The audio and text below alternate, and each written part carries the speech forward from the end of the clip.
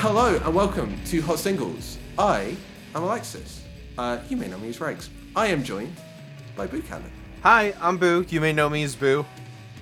That's a thing we may know Boo as. I'm just trying to get people in the know, you know? You know many people as many things, and it's important to know them as the thing they're known as, because then you're in the know. That's literally so true. That's literally facts. We're a podcast and we talk about music on this podcast. That's also true. That is we're only speaking truths. We're speaking truths. We're giving knowledge. It's a thing we do on the podcast. It's about giving truths and speaking knowledge about music.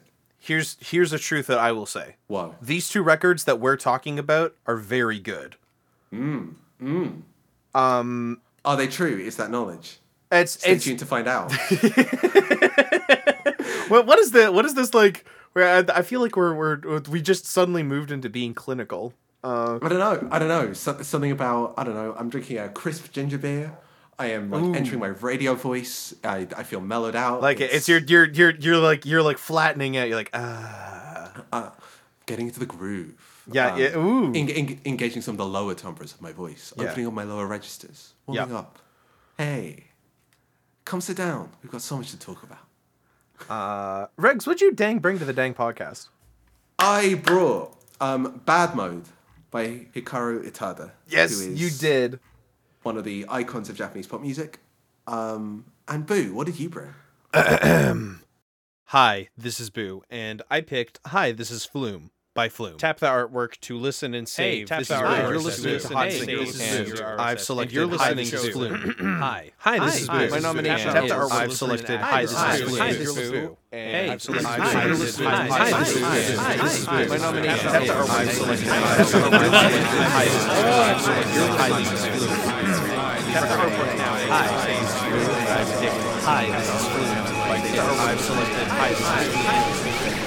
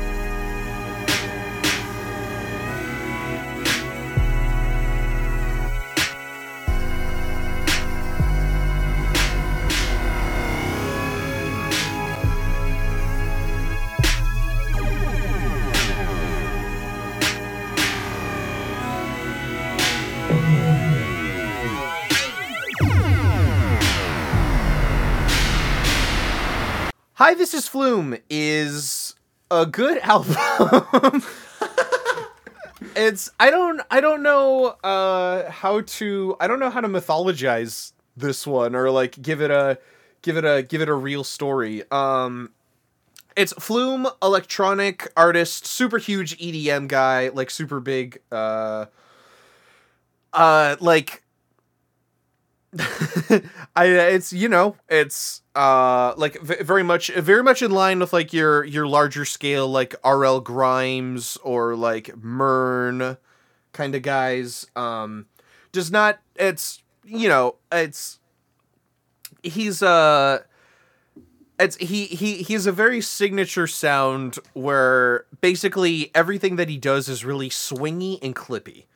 And it's for earlier in his career, he used to push that a lot, and then he stopped doing that for a while, and then this is sort of a return to that earlier sound, but with like, you know, more more aware of like how to control it for this new like on this next go around. Yeah. Yeah, it's so cool. It's just cool. I like it. I just wanted to bring it because I thought it just I do have like things of note to say about it, but I just like how it sounds, and I wanted to bring it up. Regs, what'd you think of Hi, This Is Flume? We're gonna have fun this time. Ooh, okay. I don't think I like this album that much. Ah, okay. I think it's really interesting. I think in places it sounds incredible. I also was immensely frustrated with it. Like, I wanted to like reach through the screen, grab Flume by the neck, and just like gently throttle him, because I think he would probably snap if I did that. I think Flume looks like a man who would like go slightly flimsy and floppy and then like slowly melt to butter in my hands. He looks like he's tall. He looks like he's tall and lanky and would probably disintegrate upon physical contact. Mm-hmm.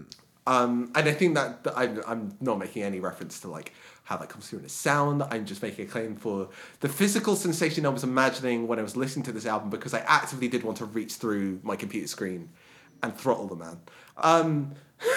This isn't to say I think it's like horrendous by any stretch. It's a really, really good, really, really like beautifully polished project. It's just like there was so much in it that was really interesting and also frustrating for me. So the place I want to start, the biggest track according to YouTube and Spotify on this album is Jewel. I want to ask you, what do you think about Jewel? I mean, it's definitely, I think, the most straightforward release on here. It's not my favorite out of the project. Okay, cool. Then we're on the same page. Then we're going to be starting at least from the same point of view. Mm-hmm. That's all I wanted to get on the table, because like I heard this and was just like, this is allergic to development and allergic to damn. Like, this song specifically is yes. like so it finds a groove and then sits in it and stays there all the way through its 3 minutes. Mm-hmm. And for a 3-minute pop time to feel like it's overstaying its welcome is strange.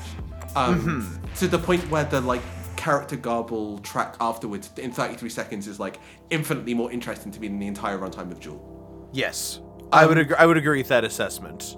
But yeah, it's just like, as long as we got that on the page, then I think we're going to have like similar comments about the rest of it then, which is just Regs, like, I would like to say I think this album exists at a very interesting intersection for us, because Flume is ostensibly a big EDM guy, but it's a lot of the he also has a, I feel like saying like a level of access to puts a lot of agency. I assume he's just like a very chummy guy with like a lot of people who are a little more underground. It's well, I mean, like it's you look at the features and it's like for somebody that like gets their music recs from Fantano or something, this is a star-studded list. Yeah, it's Slow Tie, JPEG Mafia, Sophie. Like, that's the headliners, really. Yeah. Like, other people who, like, are in, like, similar EDM-y dance spaces. Yeah, Kuka and EPROM, who I know. Rex, how often do you listen to just, like, big EDM releases? I have to assume not at all. So, it's interesting. Like, pretty much not at all at this point. Because I've been in on drum and bass in particular for so long, I still get a bunch of the like mass market EDM facing stuff out of drum and bass. People like Netsky, Camo and Crooked.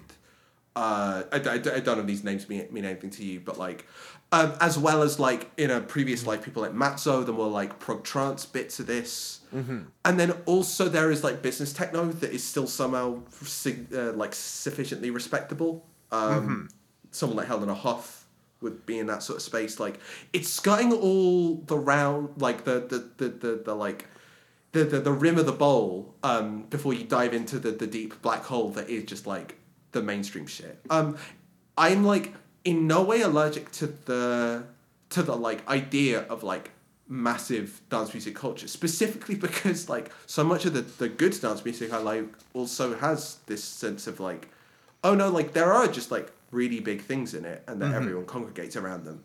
It's just that I think aesthetically, like, everything in EDM has been eternal for the last little while.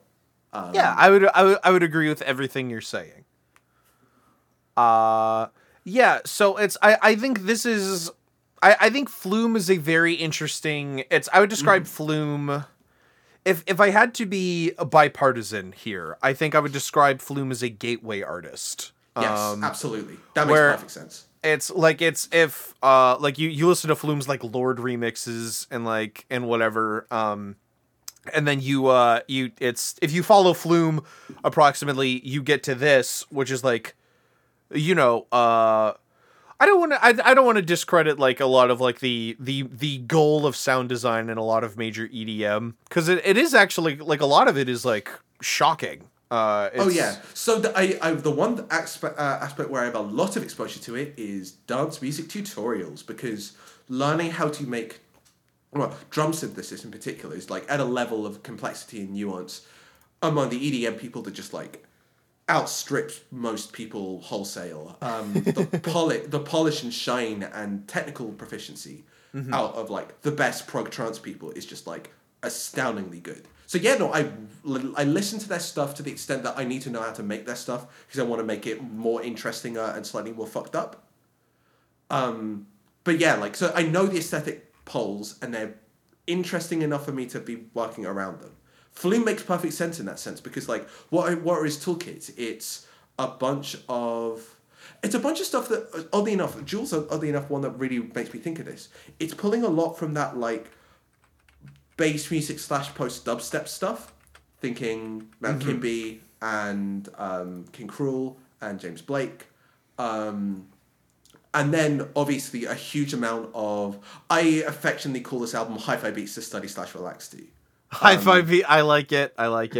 Because it's taking a huge amount from like the like moody like lo-fi hip hop and the like Dilla-esque like pushed rhythms and stuff in there. Yeah, like the aesthetic like reference points are interesting, and he does cool things with it, primarily through like either fucked up cool synthesis, really cool resampling stuff, and granular, right? Like that's his big toolkit. And yeah, given that, like, yeah, no, like, this is, as a sound design workout, I love this album. Like, this, the sound of this album is extraordinary. Hell yeah. No, what speaks to me about High this is obviously, like, the sound is more experimental than Flume's previous stuff, but I also think, like, its philosophy as an album is really, really, it reminds me a lot of, this is basically the only thing I have written down. Like, it's what really blew me away was like the just having a remix in like not at the end of your album. Yeah. Like it's the Is It Cold in the Water Flume and EPROM remix. I feel like for one thing, it's you're like, wait, hang on, isn't this on streaming? How is this like here? And then like you look 3 tracks later and it's like, oh, Sophie's just on here, so she definitely just said yes. It's like that. Like I like that. So yeah, you can put that in there. But it's I find it really interesting that that like it's I don't know. I couldn't get over that. It reminded me of like when artists like were first getting on like MySpace and Facebook and stuff, like sort of like when non-Bloghouse artists were starting to to inherit the Bloghouse pack mentality. Like what's that Flying Lotus like package that has like a bunch of crap in it? Ideas, drafts, loops. Yes, exactly. And it's got like the Black Skinhead remix that's just Thundercat on bass. It's got like the stuff he did for Aqua TV Show. That is the place that I approach Hi This Is Flume from. But I also find it interesting because it's basically like a progressive mix. Like everything. In that sense, I'm probably being a bit too harsh on it in terms of the lack of development, because the bit of the mixtape that I really love is the succession of 1 minute plus tracks at the second half of it, which feel very much like that. Yes. Like basically going how to build a relationship to pretty much the end, certainly to like to Days 22. Like that section is like briskly moving through ideas and like approaches and sensibilities that all broadly fit together, but just like push each other slightly more adventurously. And that's the bit that I found most compelling, because I think the first half is attempting to effectively do songwriting. And aside from the slow tie track, because slow tie is incredible, it feels kind of stodgy. I would agree with this assessment. Yeah.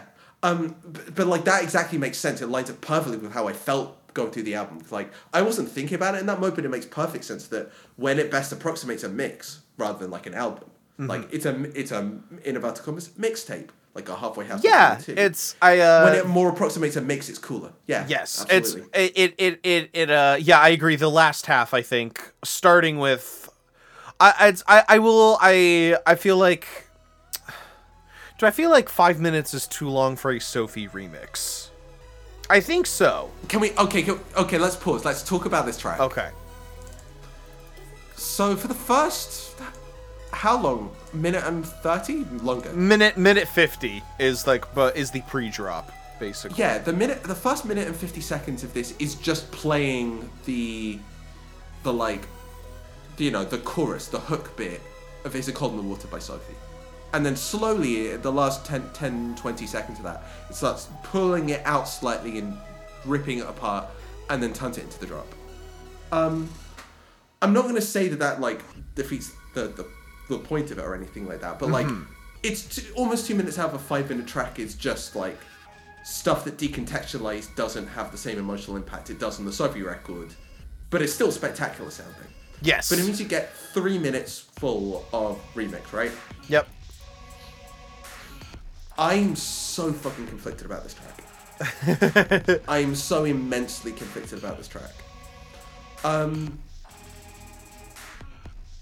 I should be a mark for this. I should absolutely be like... I should be like drooling when I hear this track. Like, taking Is It Cold in the Water, one of the most like texturally fascinating, like emotionally resonant bits of music that I'd heard in years. And doing like granular ripping apart, like shredding it like pulled pork, like it should be delightful. And yet, why am I so annoyed by this? Do you have suggestions? I feel like it's, first of all, it's I love this remix a lot. I really do. I feel like, do you think it goes far enough? No. There you go. I was gonna say, which is where I think like it being 5 minutes, I think is weird, because I feel like this is where I say the album's a largely to development. Yes. If that was how it started, it needs to absolutely like go through a wormhole and out the other side by the time it gets to the end of the 5 minutes. Yes. Because otherwise we'd like stuck with, oh, you put some snaps on top. Like, yeah, great. Put some snaps on top. I feel like if you're doing a Sophie remix, and this is just like a general thing that I believe, it should be like 50 seconds or 11 minutes. I don't think it should be either. It's the time it takes to explain the idea is insanely important, I think, to Sophie's work, and I think well, it's again like this is really good. I feel like it's like the fact that it just kind of it takes too long to get to this place where it stays for the rest of it, I think. It's I think that goes a little bit against that. It's still good. Obviously, Sophie liked it. It's like Sophie liked it enough to okay like, putting on. It's like, you could put that in there. It's great. So like the initial texture, like that moment where it just like slinks into hit and then like vocal splatter, granular splatter. Very fucking cool. The thing about it, like specifically that's like so annoying to me about the lack of development, that initial sound is incredible because it's so contained. Yes. It's like stuck in a box, and that box lives between like 2K and 10K. It feels like it's like rattling around the inside of your skull and doesn't like come from outside of you. Like it's super tight, it's super neurotic, it's great. And that's like some of the cool things you can get at granular textures that like you granularify. For anyone who isn't aware, because me and Boo are both like quite familiar with this production technique, granular synthesis is when you take a sample of audio and chop it up into like micro samples of anywhere between like a millisecond and a couple of milliseconds, 10, 20, somewhere in that range. And you replay them like you could play it like an instrument. And then use those like reconstituted samples to get like new textures out that sound like part like they're from the original source audio, but how you do the sampling, how many samples you stack up together, like drastically change how you experience them. Yeah. But this like sense of like sand rushing, like sand or like grains of sound running across each other, this like shredded sensation that you get out of this texture is like super distinctive to granular synthesis and Flume sound in general. It's a big part of what his sound is. Yeah. It's... yeah. Yeah. So go for it. No problem. Regs, I wanted to ask you what your favorite song on this record is. I haven't finished on the Is It Cold in the Water bit. Can I like tiny that off? Yeah, absolutely. Yeah. So yeah, the thing about it being so contained, that's a wonderful sound. Mm-hmm. And then as it progresses, the thing that doesn't change is the soundscape. The thing that does change is the added snaps. I also know what Sophie snaps are. We get some of them later. My favorite track on the album might be Voices. Like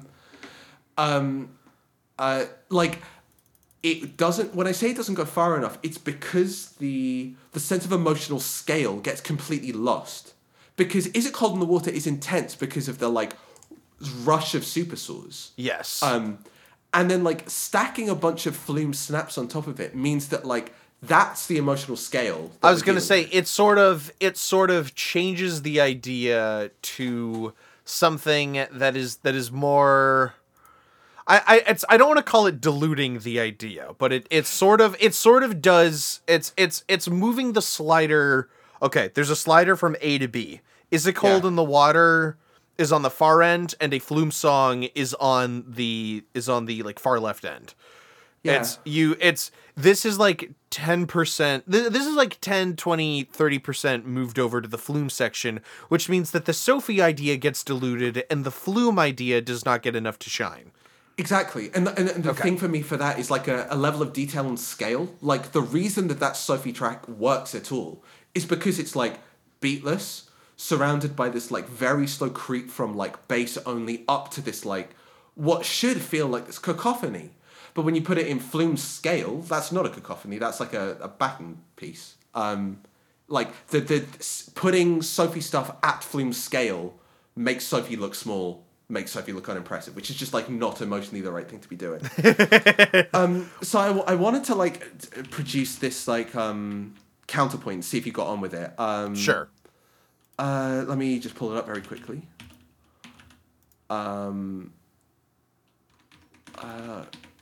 It's by this little artist called Boo Kanoni.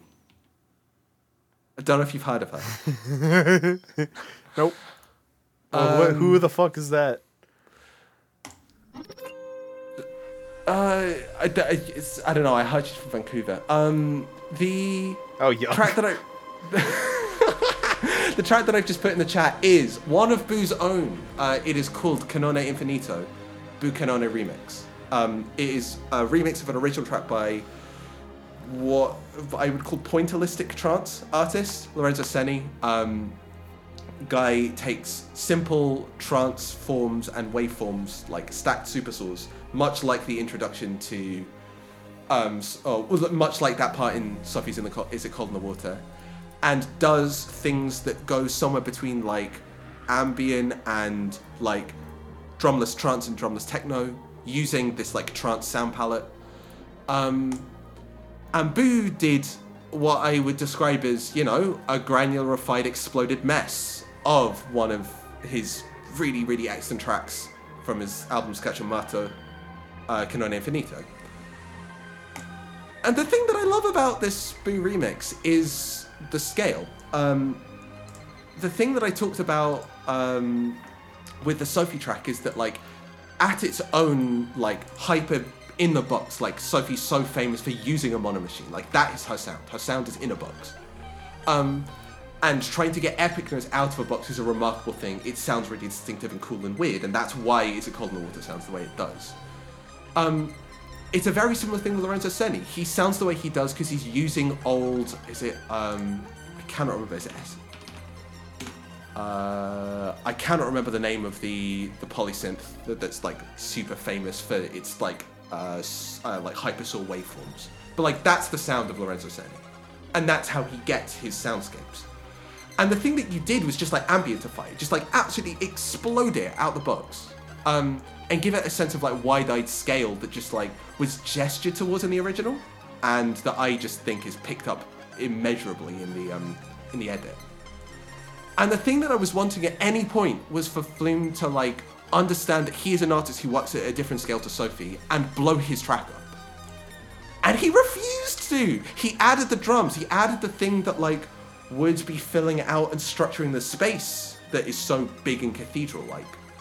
And the part itself stays small and tiny. And if I'm down on this album, it's because I feel like this song on its own made me mistrust all of Flume's songwriting decisions. I feel like he had an incredible opportunity and 2/3 of an incredible idea. And then it just like, doesn't quite get there. And I think you fucking done it better. So, you know. Well, first of all, that's very kind of you to say. It's whoever this Buchanan artist looks gay as fuck, so I'm not going to comment on any of that. But I think you articulated... Don't laugh. I hate this person. This person looks stupid. Hang on. What else have they done? They have 331 followers. What a fucking... lame ass. No, it's okay. Regs, thank you. That's very sweet of you. Yeah, that is just about how I feel. I feel like the scale that Flume is operating at does not honor either idea super well. But then you get to like how to build a relationship where it fucking rules. Where it's Peggy just says Jungle Juice music, and I'm like, okay, yes. My favorite song on this record is Voices into Mud. Where I think that's a great example. I actually think like those two tracks in sequence are a much better encapsulation of like how to do a Sophie remix, if that makes any sense. Yeah, no, 100%. It's God, I love that like that top line is so good on Voices. Yeah. And then good. Mud sounds like a big stone giant just like fucking shit up. It's so good. It's so cool. This is kind of where I wanted Cold in the Water to end up, with just like absolute like spectral tear out. Yeah. I mean, like, you're right. I thought Voices was probably like, it's the like linchpin of my favorite stretch of the record, and Voices into Mud is exactly the bit I'd pick out as well. Yeah, you're just right. It's the fucking like the lead synth sounds like a trumpet like got like kit bashed with a blowtorch. Like it's so cool. It's like Mud, I think, is where like my favorite ideas on this record like come forward. As Regs, I feel like this might be a good like, it's the way I said that this sounds like a big giant like fucking shit up. That is generally what I think about when I think about music. I'm like, what if there's like a cool like anime monster doing something while this is playing? Yeah. That is basically my entire brain workflow. I mean, I don't see anything wrong with this. Which has really endeared me to like drumless trance and like super like it's it's a less swagged out Buchanan would be listening to like epic mixes of like video game trailers and stuff. It's because I like sound design. I think it's of course. It's I mean this is also like why I'm glad that like people can recognize that like both music for a cinematic purpose exists and is great and works wonderfully, and then like you can't simply just like copy that over to some headphones and expect it to work the same way. Like the metaphors don't transfer when you're not in a visual medium. They don't work when you're not also playing it. You don't work when you haven't got narrative attached. Which is why that like it makes perfect sense to me that like Mud's the first thing you think. Mud is the track that makes you think about like big plotting golem monster. Yeah, it's cool. Yeah, it fucking rules. Do we want to do? Sorry, Did you have anything else you wanted to say about this record? I like it. I have one more thing to say about Anime Brain, which is that this is absolutely why in another world you would instead of if you're an even more swagged out Buchanan, you would be making the best AMVs on YouTube. I got idea. This is sorry. Hang on. It's time for Buchanan's Recliner of Rage segment where I get mad about shit. I know why Premiere Pro doesn't support MKV video codec like for importing stuff. It's because MKV's the piracy codec. Like they don't want anything to do with it. It's too big and unwieldy. It's like so many things are. It's a wrapper that is like extremely unwieldy. And that's wrapper with a W in front of it. To be clear, hottest new rapper out of Baltimore, MKV. It's an extremely like in-depth video codec. It can do basically just about anything that you want, especially like when you get subtitles like working with it. I understand why Premiere Pro does not do that. I understand all those reasons. But fuck you if you think I'm gonna like load up VLC and like re-record it as an MP4. You must be high off your fucking dick if you think I ever want to do that. Just let me load the damn anime movie in and sync it up to Black MIDI. Come on. What's wrong with you? God damn, that shit makes me mad. I'm sorry. That's what music should I put over that little bit? You should put, hang on. You should put Mario Party This Way That. I was waiting for you to suggest. I was going to suggest like Wii music, but that feels a bit played out, so I needed another suggestion. And no, here we go. This is the greatest music for Baby Rage. Perfect. yeah, perfect. I knew you were gonna come through, so that's why I asked. This is the music for like when you're getting your ass beat by like talking animals in the club. Yeah.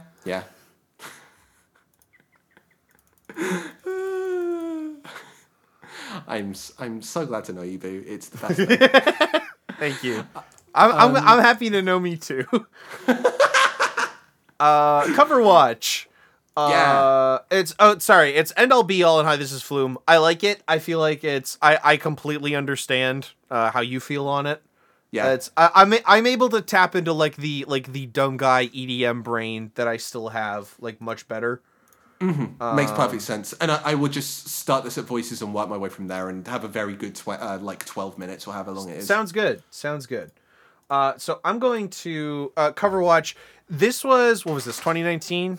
Yeah. 2019. This was one of my favorite things ever in 2019, and a lot of that is because of the phenomenal work by frequent Flume collaborator Jonathan Zawada. This album cover rules. Yeah. I feel bad like pitching this to you and not mentioning that there is a full short film visualizer with this record. Yeah. It's phenomenally imaginative. Is like it's expressive. It's so much fun. I'm gonna pull up some stills here. I've flipped through this before. It's so solid. It's just cool. So pink. Yeah, it's and like it's the more recent stuff. It's the older stuff. Flume was doing like definitely it looked more in tone with like nature and like really solid tone backgrounds of like leaves and stuff. And that's still good work. And the new Flume album coming out also has phenomenal work, like specifically involving like animal biology. There's something, Zawada really likes making Flume stuff feel like nature-y. It is an earthen experience to listen to Flume because it's like anthemic and grounded in EDM. That's some cool stuff. It's beautiful work. I love it so much. That's it. Also, Cammy and Chun-Li are on the front cover for Hi, This is Flume. Like they're just a little sticker on the front of the car there. That's about it. Yeah. I just like in terms of like there is always going to be the classic, like, oh, it's so hyper digital, but it's all natural looking. It's got art and like nature in it. Whoa. Wow. Whoa. I think there's like a quite natural like all the sort of like there's a line about like fractal patterning here and like natural forms and like trying to replicate organic forms in digital sound, and like if anyone is going to get away with that, it's Flume, because he's just like got some of the most like tactilely pleasurable digital sounds going. Also, I've never heard anybody talk about this. The Flume logo in the corner is an ambigram. It's the same upside down or right side up. That's the like peak new age text bullshit. Like, yeah, it's so cool. Hitting the highlights. Yes.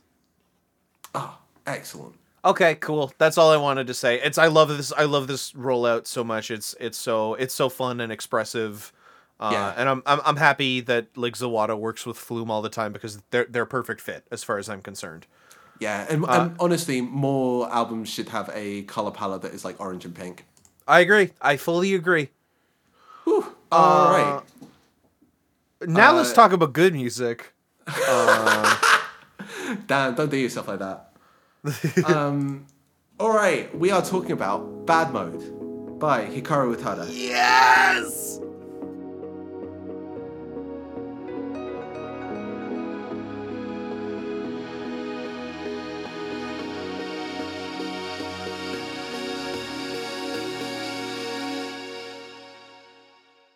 初めてのルーブルはなんてことはなかったわ」「私だけのモナリザもうとっくに出会ってたから」「初めてあなたを見たあの日動き出した車」「止められない喪失の予感」「もういっぱいあるけどもう一つ増やしましょう」Can you give me one last kiss 忘れたくないこと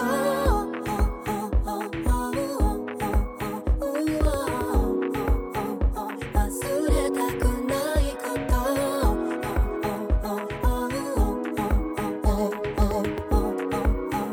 I love you more than you'll ever know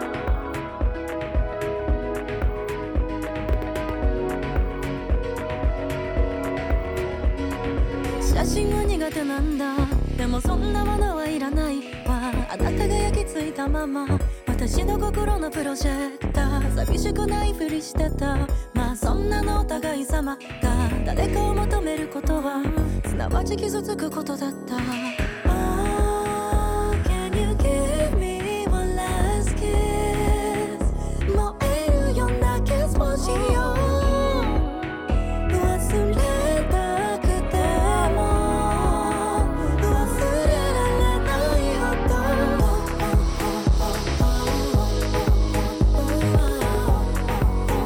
I love you more than you'll ever know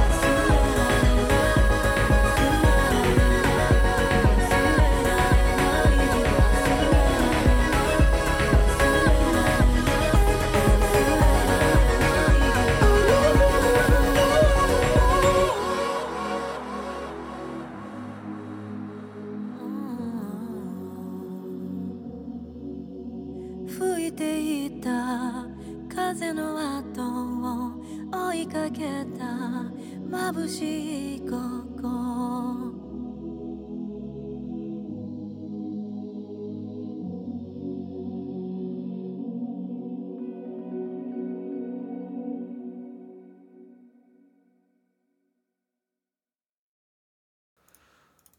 My non-binary queen.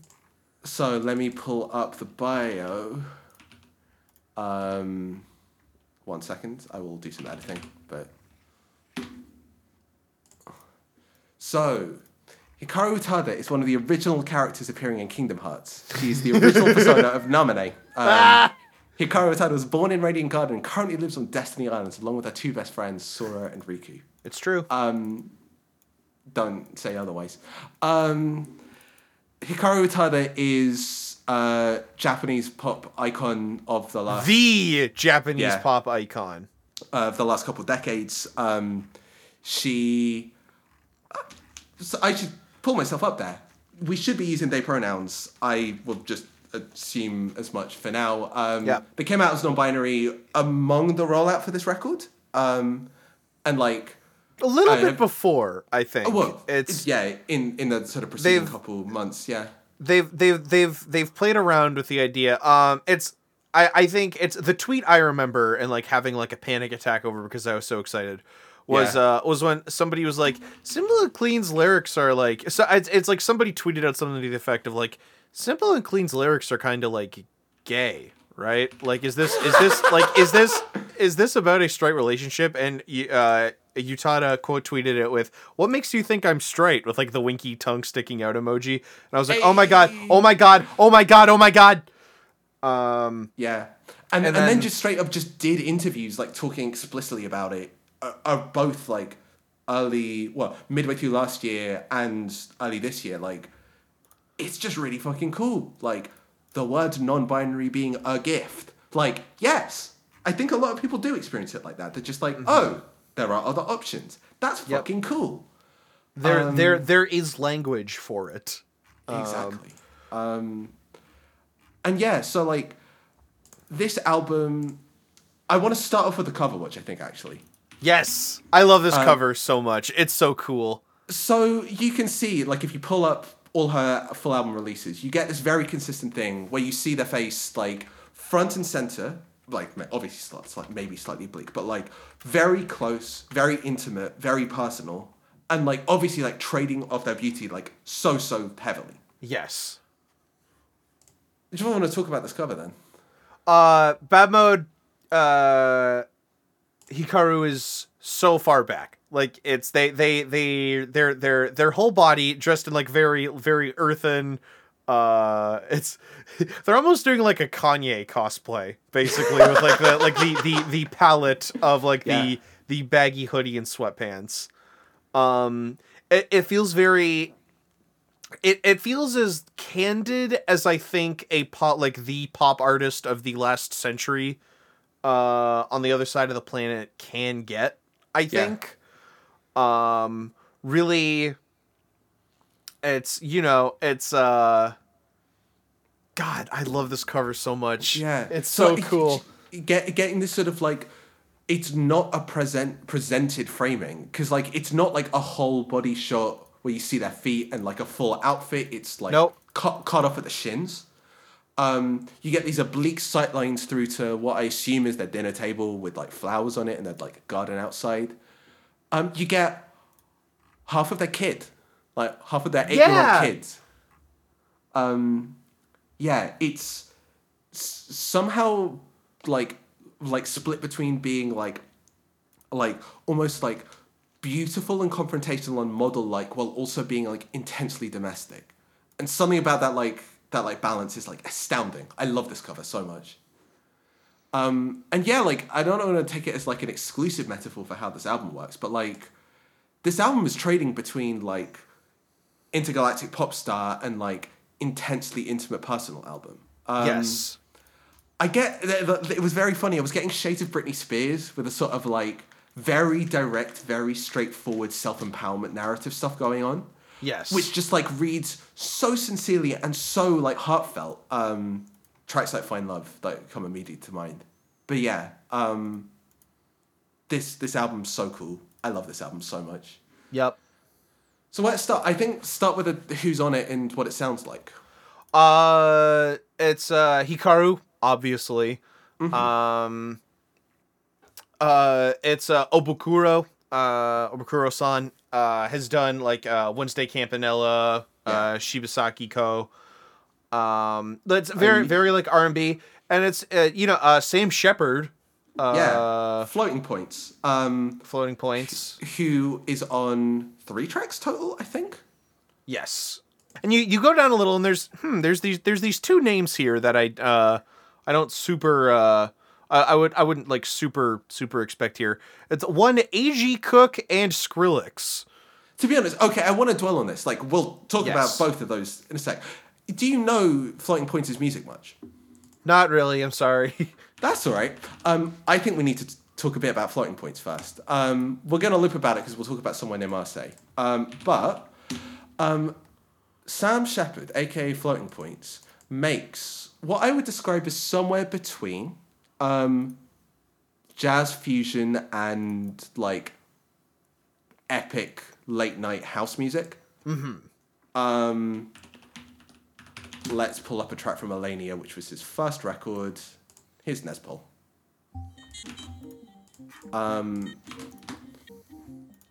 Boink. Oh, yes, brother. I first got into Floating Point in about 2010, 2011, because he was one of the first wave of artists taking dubstep and UKG sounds and like harmonically exploding them slightly, like the first wave. Sorry, I should mention that's like English dubstep, like yes. not where some of the other contributors on this record took it. No, very much so. Like very much like again, if I referenced Mount Kimby before, this is very much this scene.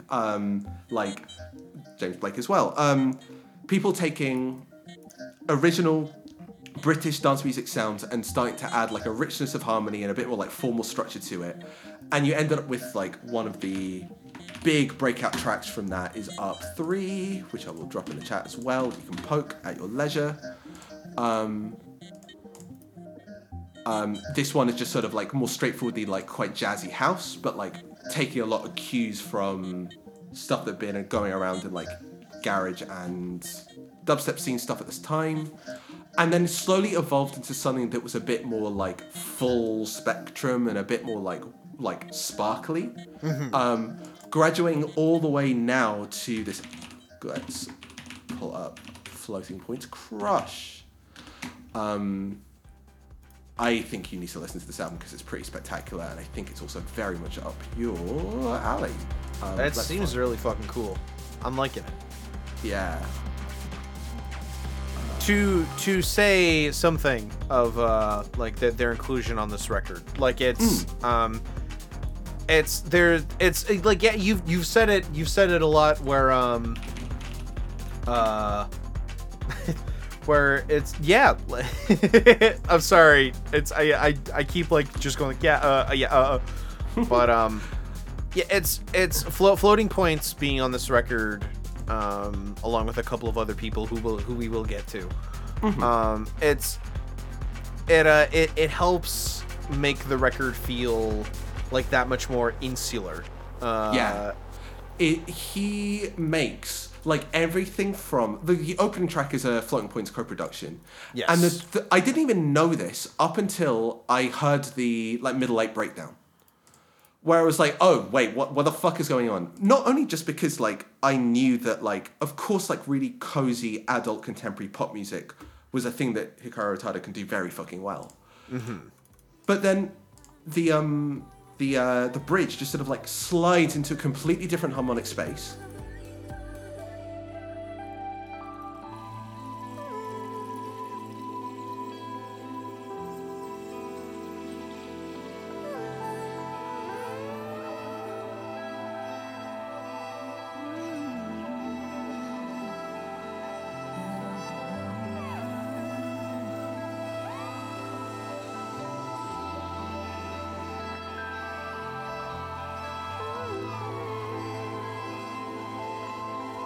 and has that really characteristic out of tune, like noodly fluty signed synth line. And I was just like, oh, I literally know that amount of detune. That is so distinctive of a Sam Shepard production.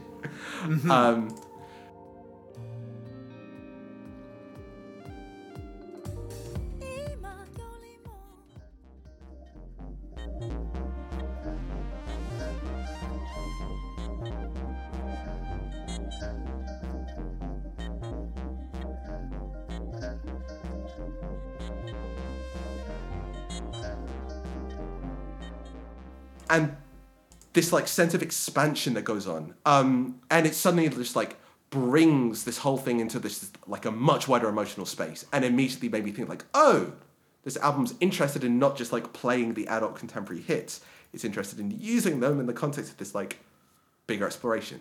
Yes. And yes, Sam Shepard's like, he's done jazz band stuff as well. Like his last collaboration was with Pharoah Sanders. Like he has got jazz chops as well. So like his fingerprints are all over the like really thick, like intimate jazz style arrangements in the like trad tracks as well. Yeah, no. It's the juxtaposition of. Let me try that again. I'm going to like put a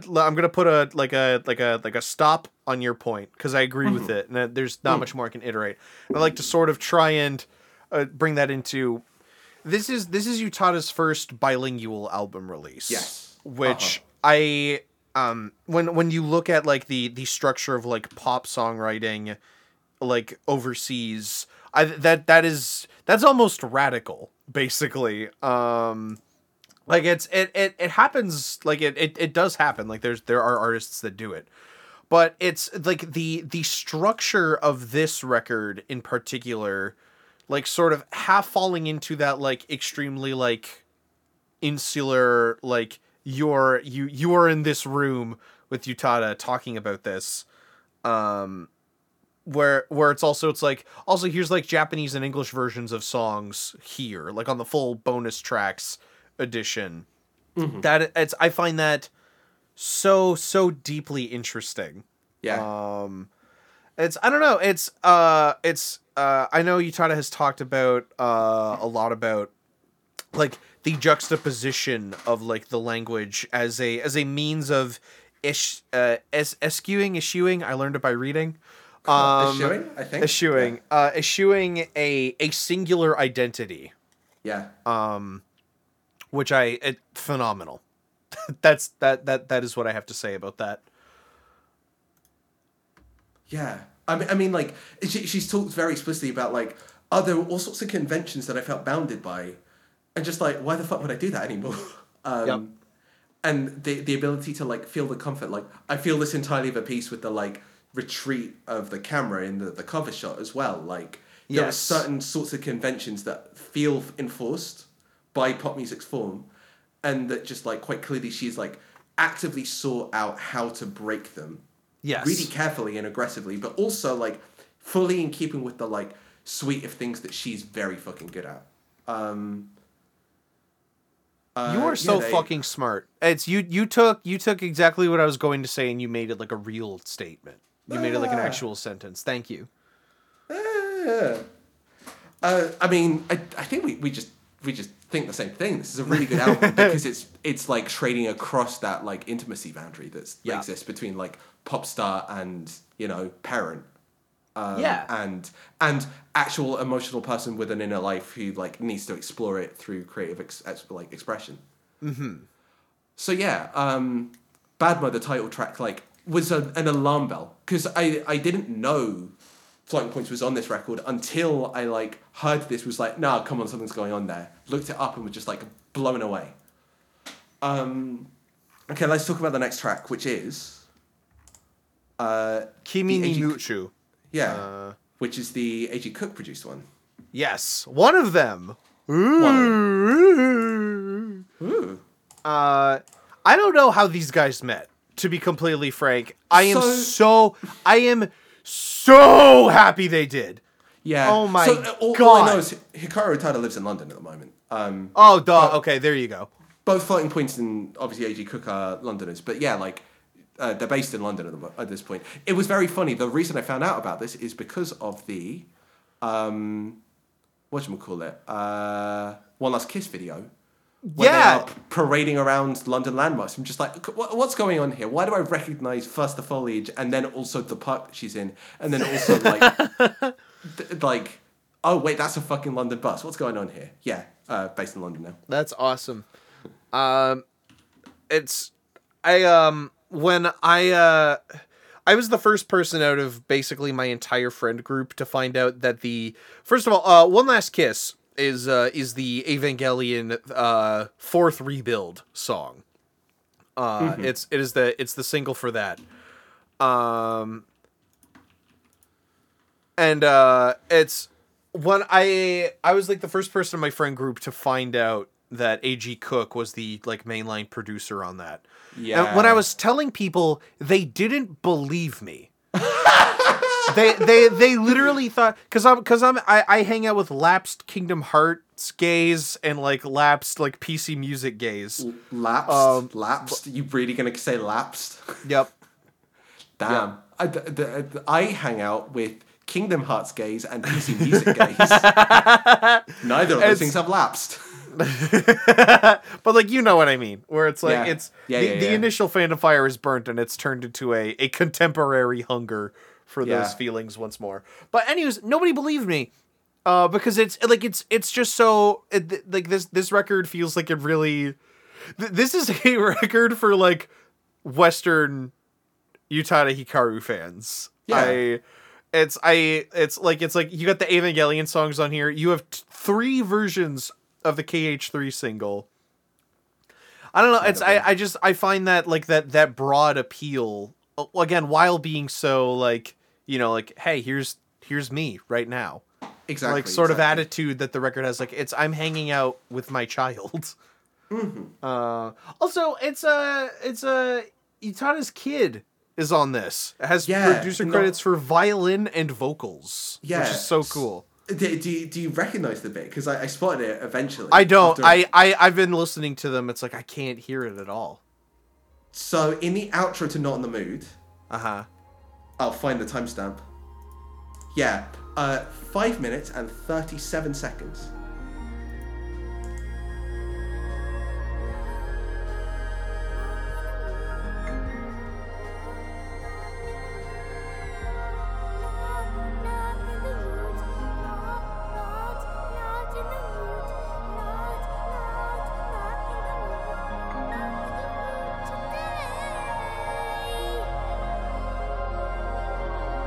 What? Oh, that's so cute! That's so cute!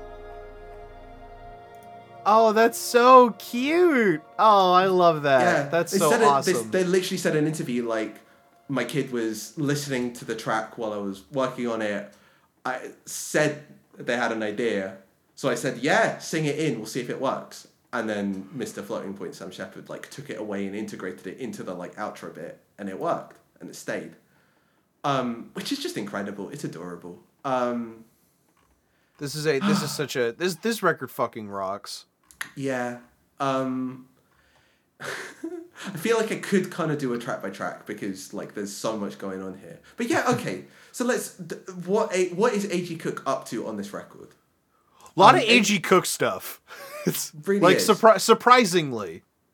So Kimi ni Mushu is like, it feels like having carved out a career basically like constructing fictionalized versions of J-pop for Western ears.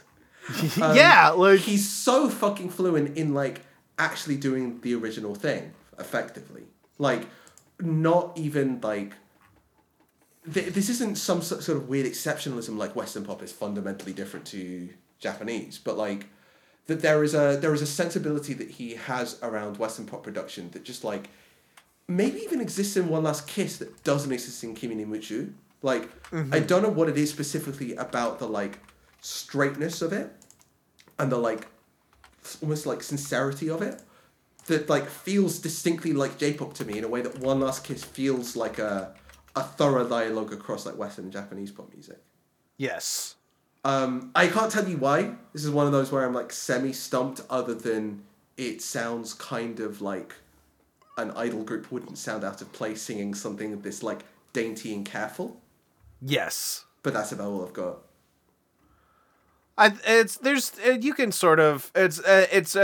time in the day to like construct a like AG Cook PC Music idol group like argument. Is there time in our day? Who knows? Who knows? But fundamentally, like, this is I say all this at the same time as like there are like dropout sections and stuff like that which are just like so clearly like indebted to like dance music sounds. They sound like they're just nicking house bass lines. At which point it's very distinctively someone who's like not exclusively in the pop world that like knows dance music inside out, is like bring it and that flavor in. Yeah. Okay, let's talk about One Last Kiss, because this is one of my favorite tracks. One of my favorite pop tracks. That's awesome. Have you seen Ava 4? Yes, and I'm eternally infuriated by it because. What, you don't like Evangelion : the ending to Clerks? Just gonna make animal noises for the next 3 minutes. I liked it. I thought it was really good. So, what did I say about it? Spoilers. One, it should have ended on the train and not given us a reason to have the ridiculous payoff moment for this track. I still almost burst into like salty tears at the end because this track with this fucking confected ending almost drew it out of me. I think like character writing wise, I kind of hate it, but like emotional tapestry wise, it fucking has my neck. So yeah, this track is like, the point is I was obsessed with this track and had listened to it several dozen times, probably 50 plus, before I ever got anywhere near the film. So I like knew what sort of payoff it was going to have, no matter what the film did to me. But like the film certainly doesn't make me any less fond of this track, which is just like an absolutely impeccable pop song. Yeah, no, that's it. No notes. It is a perfect it's a perfect ice sculpture. No, absolutely no notes. Yeah, it's lithe and bendy in ways you don't expect, as well as having that like spectral like ice sculpture beauty. It's so impressive. And yeah, it gets big, gets fucking melodramatic and big at the end. It's so cool.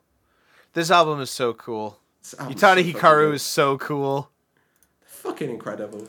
Can I it's I know you said it's like you pitched a track by track structure, but can I immediately launch into talking about how much I don't like Kingdom Hearts 3?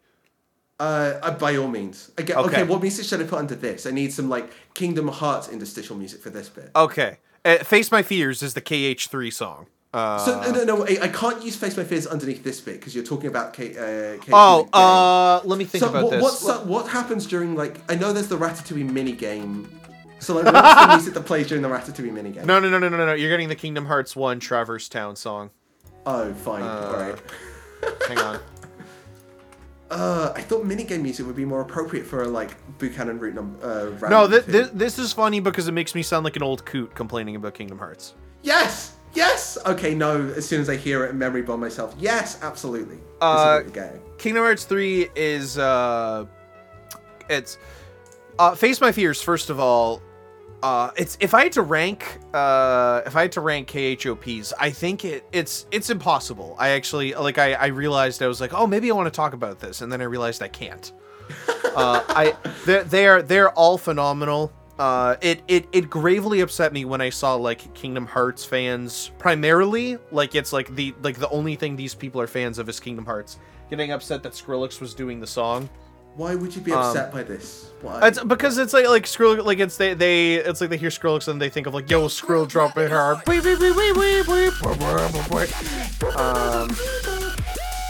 Where it's for like maybe the last, I'm gonna be like maybe like 7 years of his career, Skrillex has basically just done like UKG. I mean, again, like one of the people who's haunted Hot Singles specifically because he set the template for so much pop music. Yeah. And like, I again think that his hit rate is moderate to low in absolute terms. But see, this is why we fractured on the Flume joint, because I think like okay. early Skrillex I think is like untouchable. Oh, like early Skrillex. Scary Monsters is impeccable. Oh, okay, cool. I'm just like the actual pop stuff, like post Jack U transition stuff. Sure, right? that is like the super pop flute like UK swing rhythm stuff that Skrillex is doing now. Yeah, so I'm trying to remember. There's been like always been one or two incredible tracks that I've been like willing to defend to the hills. I just need to just like remind myself of this. Why am I just not like remembering off the top of my head like which Skrillex tracks I will like love till the day I die? There are multiple, but like Face My Fears is no question one of them. Yeah, it's phenomenal. It's Regs. You're speaking about something important right now, and I just realized I need to get back to Kingdom Hearts 3 slander. Yes, that's true. That game is so deeply. It's Kingdom Hearts has spent like the last 8 games teeing up a catharsis based reunion with like the main cast and like the alter ego inversions of the main cast and stuff, where everything is like fine and good. Kingdom Hearts 3 gets so close to that and then goes like, I don't really want to do that. Damn, y'all guys like Zigbar? And I'm like, yes, but what the fuck is he doing here? And they're like, did you guys play Kingdom Hearts Key? And I was like, no. God damn it, I played Kingdom Hearts 2. God damn it. It's a lot. It's a lot, and it's not in a good way. KH2 is a lot in a good way, I think. Kingdom Hearts 1 is not a lot in a good way. Yeah. This sounds right. I don't like KH3. Face My Fears, phenomenal song. I like it a lot. Incredible That's a good song. one. Okay, so question. Sure. Face My Fears, Japanese or English version? Man, it's got to be English for me, I think. Ooh, interesting.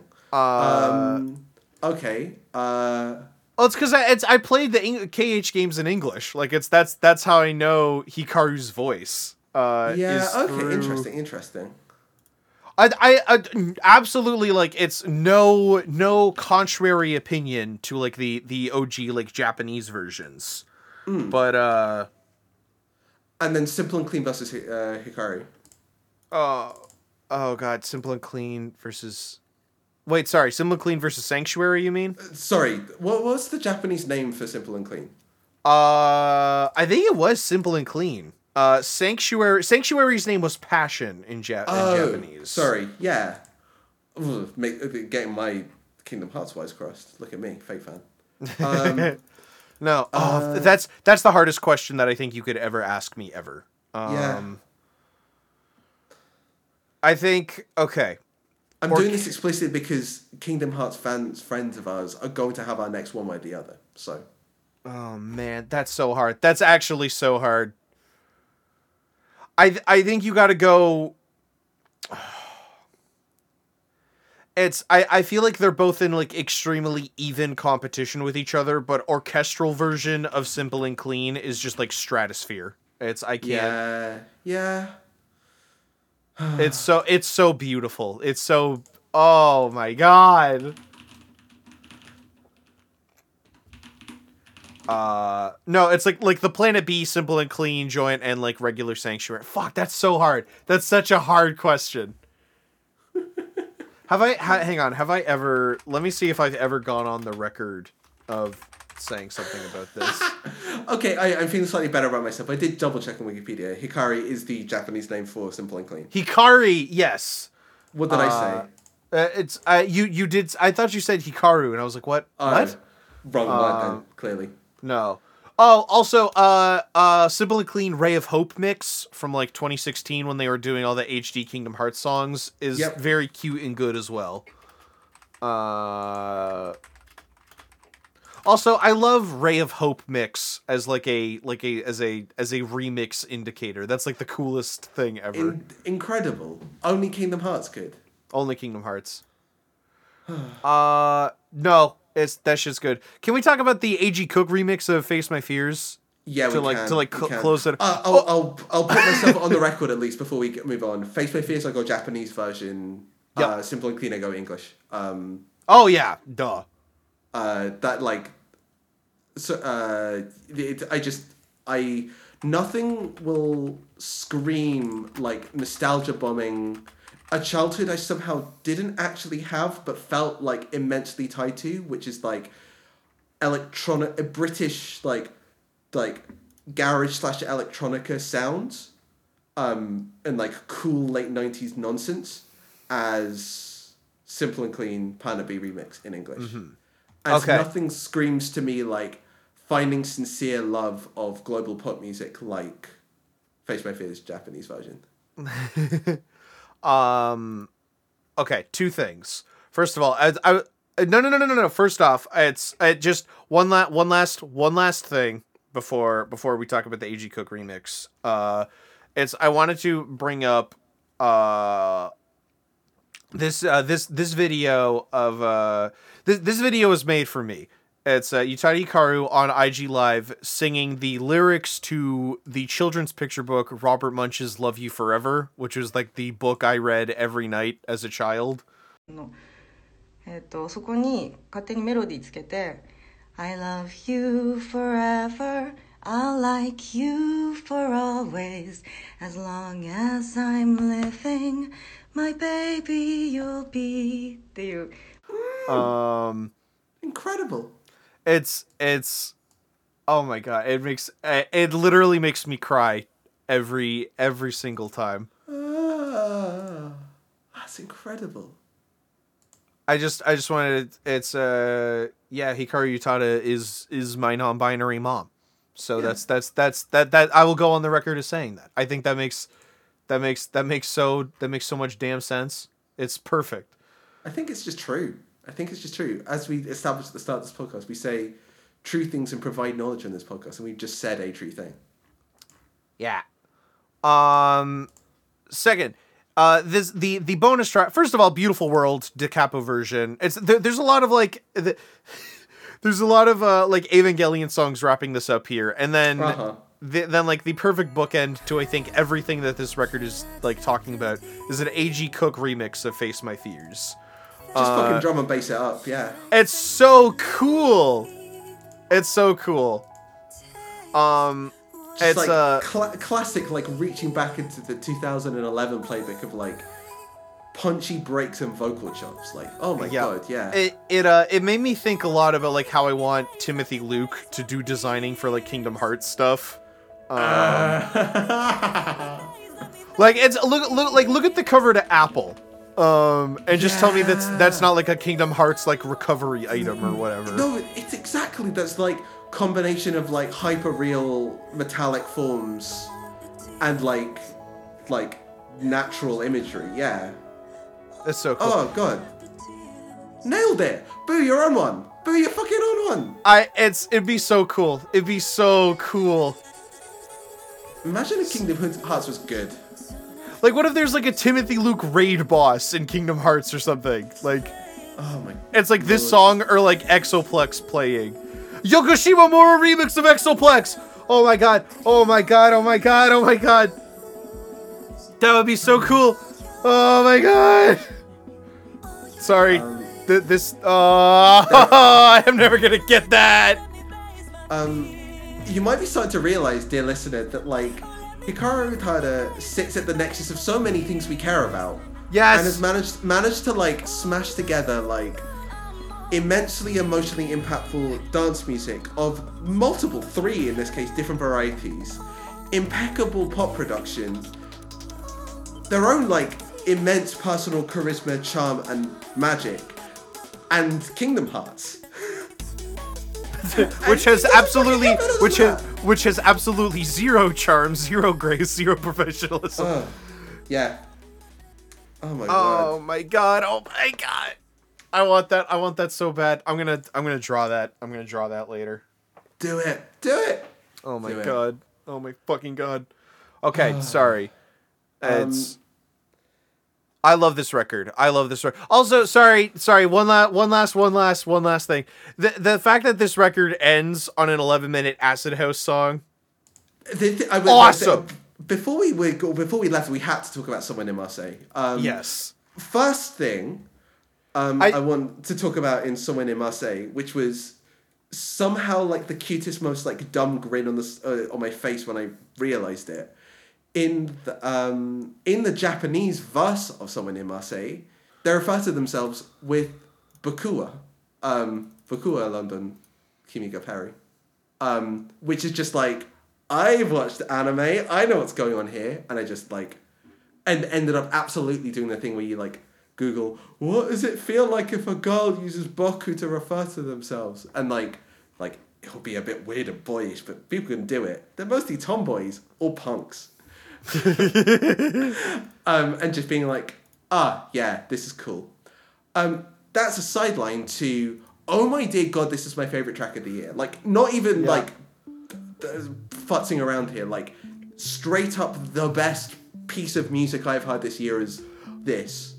And it's extraordinary. I think Regs, if you and me did a Dragon Ball Z fusion, this track is what happens. Yeah, basically. Like sun-kissed, glorious, hypnotic, like evolving, like, and then just like emotional gut punch as it rolls out. Chilling with other late 20-year-olds at the pool while this is playing. Yeah, this is sundown at like a pool, feeling wistful about the fact that you're leaving soon, or indeed feeling wistful about the fact that your loved one is not there. Like, this is. But like, you rented a Jeep and you drove like 40 minutes down to the beach, so it's like you get to go back while it's sundown. Exactly, and this holy fuck, this album's good. This boo is why you need to listen to more actual floating points, because you get this bit instrumental. Why would I want to listen to a song that does not have Yutari Hikaru on vocals? Riddle me that. Fair enough, but you can't always have dessert for every meal. I disagree. I fully disagree. 30 minutes after recording this, like as I go to the doctor, I'm like, a what infection?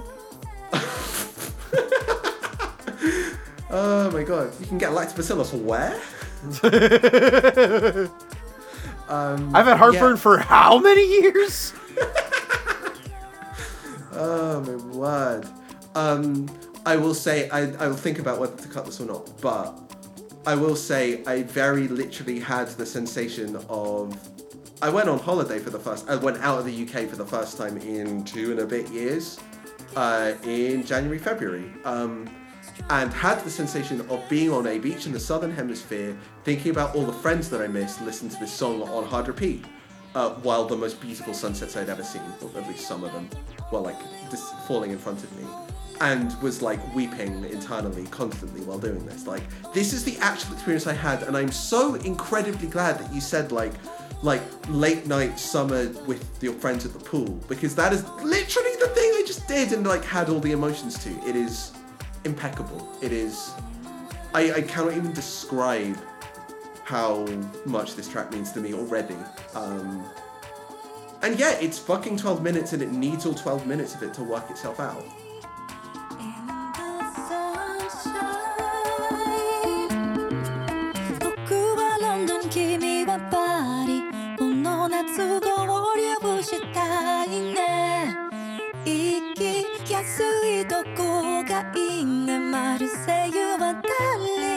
Somewhere near Marseille, yeah, yeah. I'm in London, you're in Paris. So shall we try to plan around if fools decay? We can take a spot with easy access. Yeah, we were just talking about like we were talking about it like with the Flume stuff, how like an idea does not, ideas that sort of like stay in the same place, which means like that which proposes the possibility that they become stagnant. Not here. Not here. And again, as all good acid house does. Yeah, like just like constant, continual, like progressive development, and then also just like re-songwriting itself around itself. Like, both in the like, it's got its hook, it's got its chord sequence, and then like halfway through, it's like finds it's like the place it's comfortable in, and then just starts like descending into this like slightly more like dark, like insular feeling version of itself. Like I don't think it's a drastic harmonic change. It's just like you change the chord sequence slightly, and what was this like yearning, expansive thing just starts to like get really heady and in its own like. I'm not gonna say anxious. It's just sort of like concerned and internal, and then just like slides into a different way of getting expansive. While I'm gonna give it to you. I'll Get a Room with a View. Like repeats over the outro.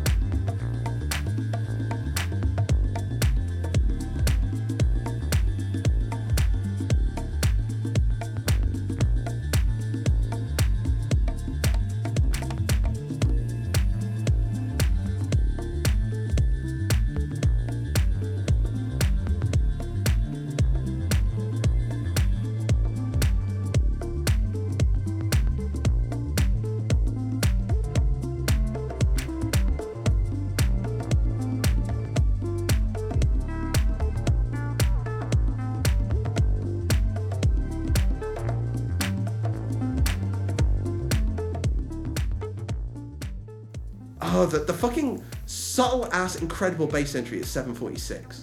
Like, just like, okay, we're in the third groove of the track now. Like this is how we're going to outro, and it does that outro for 4 minutes.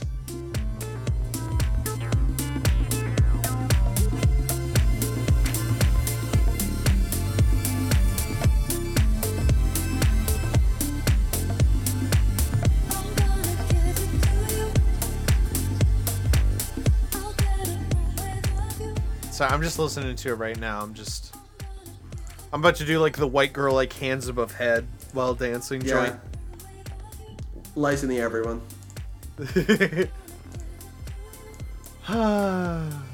Yeah, this track is extraordinary. Already feels like it's speaking to my soul, despite having nothing directly to do with it.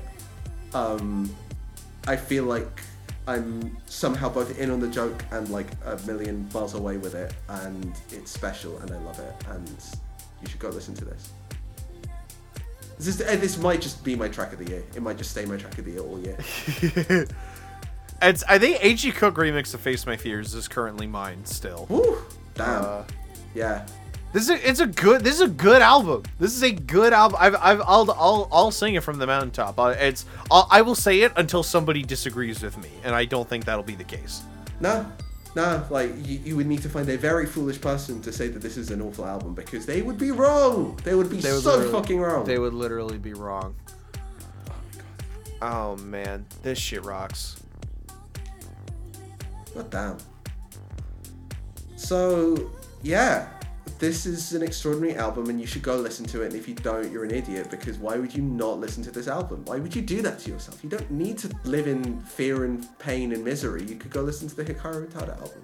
Yep, you could go listen to like 3 Kingdom Hearts songs in a row. You could literally do that. Why would you literally not do can. that? Why would you not do that like all the time? I know who listens to this podcast. Of course you're into Evangelion and Kingdom Hearts. Yeah, what the fuck? Moron. What the fuck are you doing? Like, it's How out. would you Why are you not listening? You listen to us explaining this record to you for like an hour. What's wrong with you? Go listen to this fucking album. Fucking dumbass. Jesus Christ. I don't mean to be rude, but like, I'm serious. Like, it's like, come on. Like, you're sitting there like with your headphones in. You're like, oh, I shouldn't. Like, come on, go listen to that. Come on. Fucking figure it out.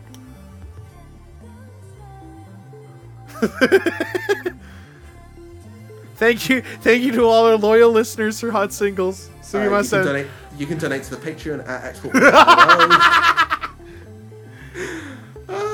Let's get out of here. Before we go, we have picks for next episode.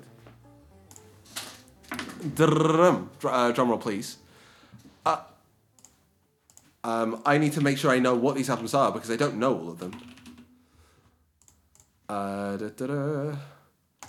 The next episode is going to have me, Autumn, and one Hannah Yolo on it to do a bumper special about emo music. Way! The picks are, for next episode, from me, American Football 1 by American Football. Yeah! From Autumn, Suburbia, Yo! I've Given You All and Now I'm Nothing by The Wonder Years. Yes! And from Hannah, let me make sure it's right. My teenage dream ended. Not quite. Rites of Spring by Rites of Spring. Oh man, that's gonna be good. I'll tune in, Hot Singles fans. Will you? Yes. There's your call to action. Here's your socials plug. You can find me on Twitter at Regression with 3 S's. Don't forget the third S. And you can find my other podcast, which should be out by the time that this one comes out, at exportord.io/K-pop. I'm pretty sure that's the URL. Boo, where can people find you on the internet? Anywhere where you can put an @ or a / in front of Buchanan, you can generally find me. I have SoundCloud, Bandcamp, Twitter. I'm on VK. I'm posted up on. I can't think of any funny websites. I think VK was the only one that I had in the chamber. LiveJournal. I'm on LiveJournal. I'm on Archive of Our Own. I'm on. I'm in the comment section. I'm on the. I do bylines for the Drudge Report. I've got Discuss. Yep, I'm on Discuss. Oh man. I'm on a PHP BB board for soda reviews. Yep, I'm not Buchanan on there. I'm Sora Roxas Axel alumni, Harvard 71. 93 on there. And that's all in like upside down Unicode, so that's not gonna you gotta like take that and put it in there. It's because you're impersonating the Harvard graduate Japanese language student who translated all the Kingdom Hearts games. That's why you're that, right? I'm End of Times Pog on the SSX Tricky fan forums. No, I'm none of those things. I am Buchanan, and I'm on Twitter and music places. That's it. Buchanan forever, Toucanon forever. You can find us next time on Hot Singles. We'll be talking about emo. That's gonna be a fun time. Hell yeah. Until then. Goodbye, everybody. Bye.